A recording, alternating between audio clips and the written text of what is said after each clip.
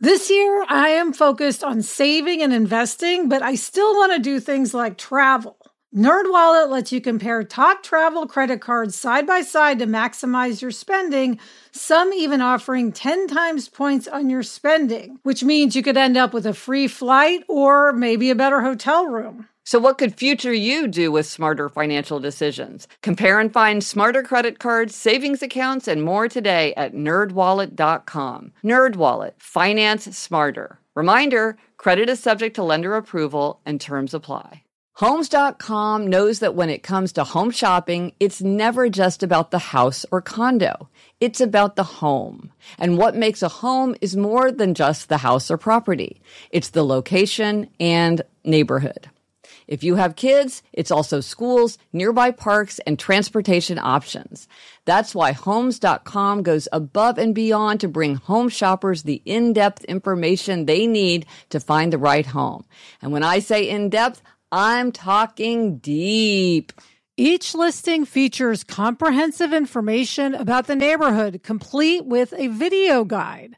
They also have details about local schools with test scores, state rankings, and student-to-teacher ratio.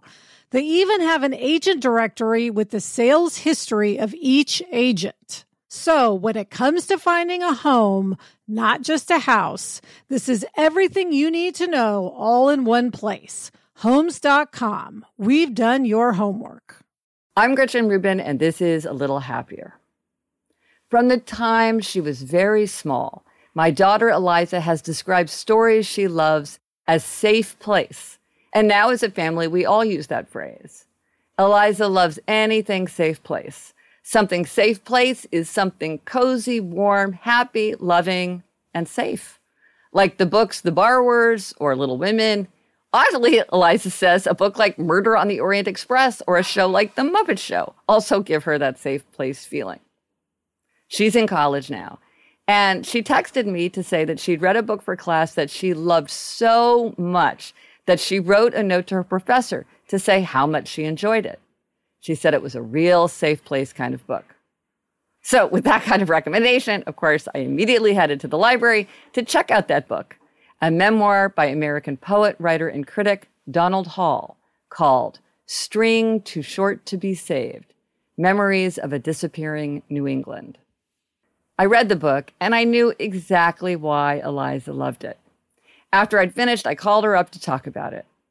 Here's one passage that we both loved that captured the beautiful spirit of the book. Here, Donald Hall describes his summers with his grandparents on their farm in New Hampshire and what he gained from that time. When I woke every morning, I knew what the day would provide. The 6 days of work were followed by a Sunday when we went to church, read books, and received callers. The farm had an order to it, for the animals had to be fed, and the vegetables had to be weeded, and the hay had to be cut for winter. Everything done was part of a motion we didn't control, but chose to implement, a process of eating, mating, and dying. I liked the sense of necessary motion. The farm was a form. Not like a set of rules on a wall, but like the symmetry of winter and summer, or like the balance of day and night over the year, June against December.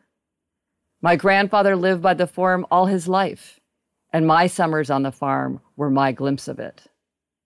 I especially love his use of the word provide. When I woke every morning, I knew what the day would provide.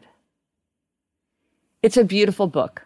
I'll post a link to it in the show notes if, like Eliza and me, you also sometimes like to visit that kind of safe place in your imagination.